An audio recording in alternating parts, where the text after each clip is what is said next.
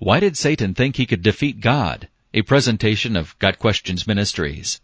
It's hard to imagine a being who was as close to God as Lucifer or Satan was, coming to believe that he could even do battle with God, much less defeat him. Even the most depraved mind should be able to see that the creature cannot possibly contend with the Creator.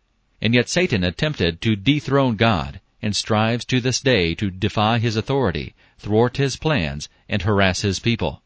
Perhaps part of the explanation is that pride, the worst and most evil of all sins, has blinded Satan to reality. Two Old Testament passages, Isaiah 14 verses 12 through 15, and Ezekiel 28 verses 11 through 19, furnish a picture of Satan's original position and the reasons for his loss of that position. They tell of an exalted angelic being, one of God's creatures, who became too proud and ambitious. He determined to take the throne of God for himself, but God removed him from his position of great dignity and honor. As a result of his original status and authority, Satan has great power and dignity. So great is his strength that Michael the archangel viewed him as a foe too powerful to oppose. Jude verse 9. Satan's influence in worldly affairs is also clearly revealed. John 12 verse 31. Satan is also extremely intelligent. Through his intelligence he deceived Adam and Eve and took over their rule of the world for himself. Genesis 1 verse 26 and chapter 3 verses 1 through 7. His cleverness enables him to carry out his deceptive work almost at will, although his power is subject to God's restrictions. Job 1 verse 12, Luke 4 verse 6. But he does have certain victories, although within the boundaries God has set for him, and perhaps these victories allow him to continue the illusion that he can have victory over God himself. The reigns of God on his activities are illustrated by Satan's request to God for permission to afflict Job, in Job 1 verses 7 through 12. Satan is permitted to afflict God's people, Luke 13 verse 16, Hebrews 2 verse 14. But he is never permitted to win an ultimate victory over them, John 14 verses 30 and 31. A part of Satan's continuing ambition to replace God is his passionate yearning to have others worship him, Matthew 4 verses 8 and 9, Revelation 13 verses 4 and 12. Satan is the wicked one, while God is the Holy One. Satan's nature is malicious. His efforts in opposing God, His people, and His truth are tireless.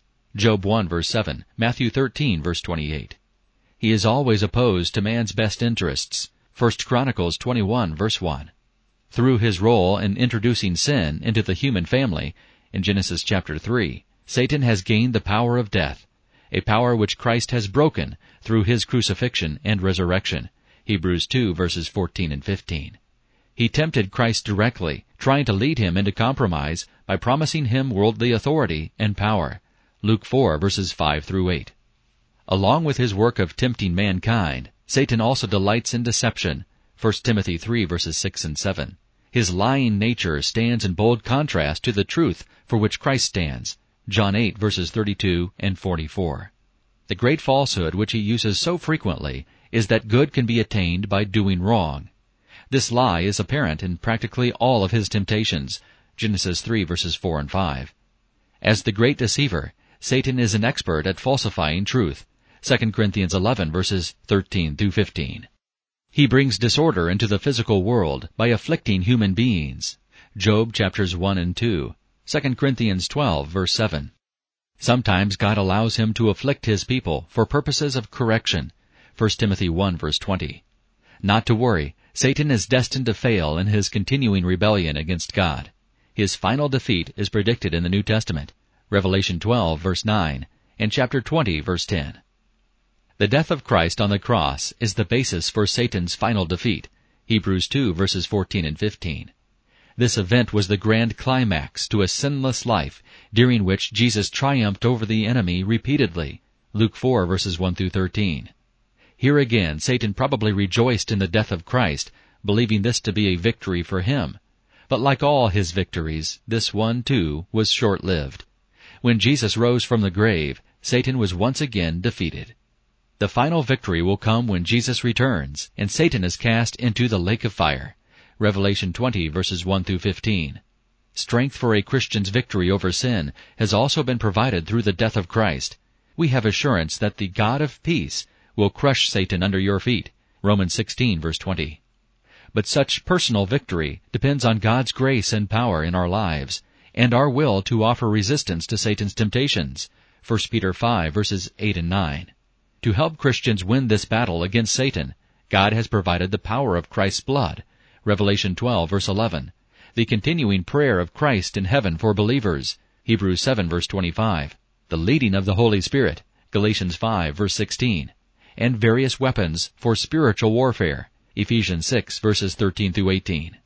Some people have trouble admitting the existence of such an enemy as Satan, but his presence and activity do explain the problems of evil and suffering. The Bible makes it plain that Satan exists, and that his main work is to oppose the rule of God in the affairs of men. Many wonder why God would allow Satan, this great embodiment of evil, to exist in his creation. No completely satisfying answer to this question has been found. Perhaps he allows it to show that evil and wrongdoing do not provide the key to the ultimate meaning of life, which man so desperately desires. Or perhaps he allows it to spiritually build a Christian's wisdom and knowledge, drawing him or her closer to God and away from Satan.